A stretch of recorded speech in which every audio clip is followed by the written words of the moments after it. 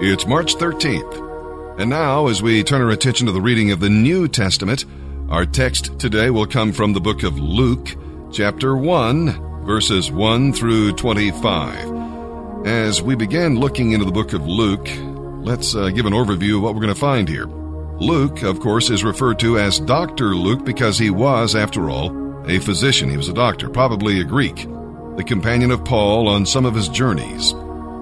He wrote the Gospel of Luke and the book of Acts, both of which are records of journeys, Christ's journey to Jerusalem and Paul's journey to Rome. Dr. Luke wrote with the Greeks in mind and presented Jesus Christ as the perfect Son of Man, the compassionate Savior.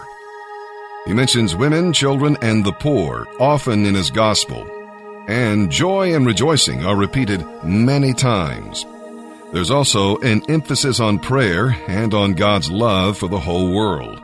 Luke addressed both books to Theophilus. His name literally means lover of God. He was a Roman believer, possibly an official, who needed grounding in the faith. Well, Luke's approach is simple. He records our Lord's birth and early life, his baptism and temptation, his ministry in Galilee, his ministry en route to Jerusalem, and his final week of ministry in Jerusalem. As we read the Gospel of Luke, we'll come to love the compassionate Son of Man who cares for those in need and wants his message of salvation to be taken to the whole world. In chapter 1, we'll read about serving. His disappointment at not having a son did not keep Zacharias from serving the Lord. Be faithful. You never know when God's angel may arrive. Zacharias had the faith to keep on praying, but when the answer came, he did not have the faith to accept it. He looked at his limitations rather than God's great power. Unbelief produces silence. Faith opens your mouth in praise to God. And with that, let's begin our reading today, here in the New Testament. March 13th, the New Testament, Luke chapter 1, verses 1 through 25. Most honorable Theophilus, many people have written accounts about the events that took place among us. They used as their source material the reports circulating among us from the early disciples and other eyewitnesses of what God has done in fulfillment of his promises. Having carefully investigated all these accounts from the beginning, I have decided to write a careful summary for you, to reassure you of the truth of all you were taught. It all begins with a Jewish priest, Zechariah, who lived when Herod was king of Judea. Zechariah was a member of the priestly order of Abijah. His wife Elizabeth was also from the priestly line of Aaron. Zechariah and Elizabeth were righteous in God's eyes, careful to obey all of the Lord's commandments and regulations. They had no children because Elizabeth was barren, and now they were both very old. One day Zechariah was serving God in the temple, for his order was on duty that week. As was the custom of the priests, he was chosen by lot to enter the sanctuary and burn incense in the Lord's presence. While the incense was being burned, a great crowd stood outside praying. Zechariah was in the sanctuary when an angel of the Lord appeared, standing to the right of the incense altar. Zechariah was overwhelmed with fear, but the angel said, "Don't be afraid, Zechariah, for God has heard your prayer, and your wife Elizabeth will bear you a son, and you are to name him John. You will have great joy and gladness, and many will rejoice with you at his birth, for he will be great in the eyes of the Lord. He must never touch wine or hard liquor, and he will be filled with the Holy Spirit, even before his birth.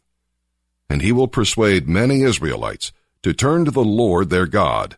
He will be a man with the spirit and power of Elijah, the prophet of old. He will precede the coming of the Lord, preparing the people for his arrival. He will turn the hearts of the fathers to their children, and he will change disobedient minds to accept godly wisdom." Zechariah said to the angel, "How can I know this will happen? I'm an old man now, and my wife is also well along in years." Then the angel said, "I am Gabriel. I stand in the very presence of God. It was He who sent me to bring you this good news. And now, since you didn't believe what I said, you won't be able to speak until the child is born.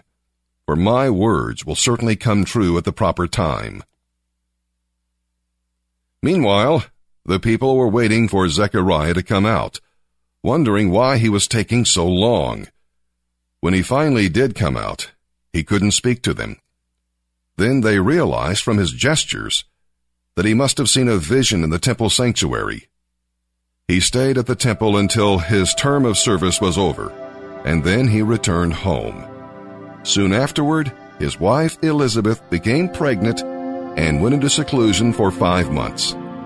"How kind the Lord is," she exclaimed. "He has taken away my disgrace of having no children."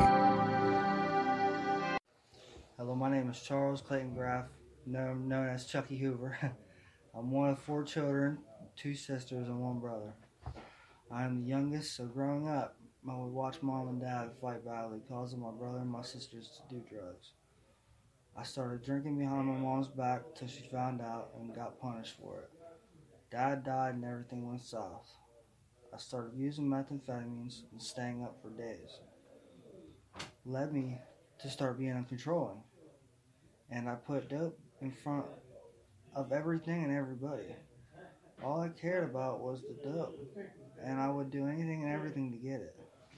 Mom started using crack cocaine, so I started robbing her and everything that she had. I bought dope from my buddy, and leaving his house, I was stopped by the police, got arrested, got out, found a girl and got engaged, and had 2 kids. Well, that was going good until I started using again. She found out and got into a fight. As soon as I got home, I had a home, I had a car, I had 5 years together, and I can't see my son now. I started robbing people, led me to jail, and when I got out, I was introduced to the refuge. And ever since I got to the refuge, man, it's been a miracle. It's been a blessing for me. Like my cousin always told me, there's a light at the end of the tunnel, and there's definitely a light. It's beautiful. So I mean, I just encourage all y'all to do the same thing that I'm doing, and I love you guys, and that's all I got. Amen.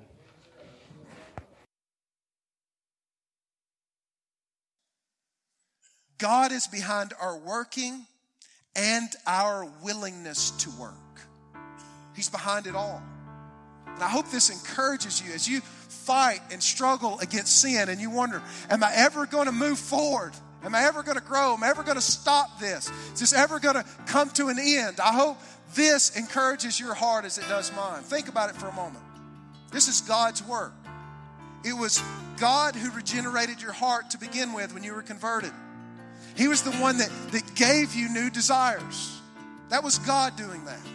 I find great assurance in the fact that I didn't wake up one morning when I was 18 years old and say, you know what, I'm going to start repenting of sin, hating wickedness, living for Jesus, and striving to kill the deeds of the flesh in my life. I didn't just do that. God did that. God changed my heart. God created those new desires in me, and if you're a Christian, He did it for you. He did that. He's behind it all. He regenerated your heart when you were converted. He was the one that gave you the gift of faith and justified you when you believed in the gospel. He's the one that says, that one there, he's trusted in my son. I declare him righteous through the merits of Jesus. He regenerated you. He justified you. He gave you the faith to believe. And it was God that will progressively sanctify you as well. You can strive, you can exert all your energy to fight, to kill sin and obey Christ. And at the same time, you can fully and absolutely be assured that you are accepted by God not on the basis of your efforts and your performance, but on the basis and performance of Christ in your place. You can strive, and by His power, your effort, He's empowering, by His power that is empowering your effort, you can become more and more like Jesus. Better than that, you will become more and more like Jesus because it's His power.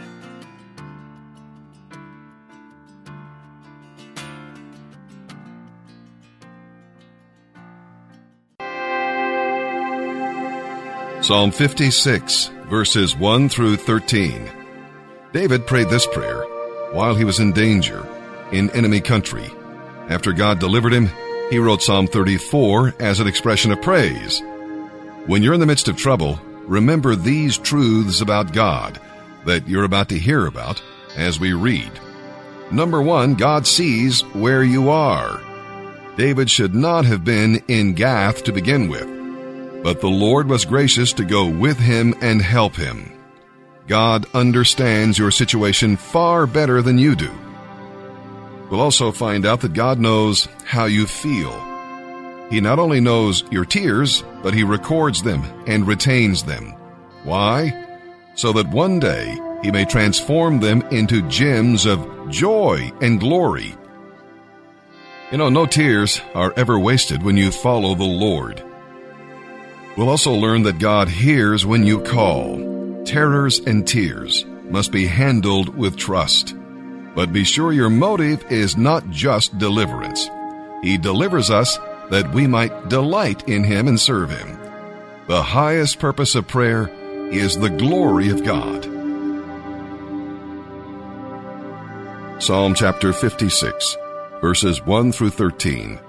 For the choir director, a psalm of David, regarding the time the Philistines seized him in Gath, to be sung to the tune, Dove on Distant Oaks. O God, have mercy on me. The enemy troops press in on me. My foes attack me all day long. My slanderers hound me constantly, and many are boldly attacking me. But when I am afraid, I put my trust in you. O God, I praise your word. I trust in God. So why should I be afraid? What can mere mortals do to me? They are always twisting what I say. They spend their days plotting ways to harm me. They come together to spy on me, watching my every step, eager to kill me. Don't let them get away with their wickedness. In your anger, O God, throw them to the ground. You keep track of all my sorrows. You have collected all my tears in your bottle. You have recorded each one in your book. On the very day I call to you for help, my enemies will retreat. This I know, God is on my side.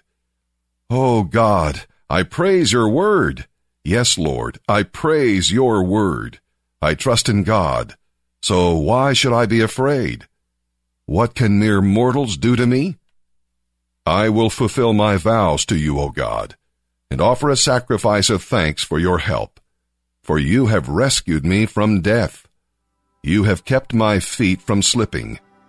So now I can walk in your presence, O God, in your life-giving light. Proverbs chapter 11, verse 8. God rescues the godly from danger, but He lets the wicked fall into trouble.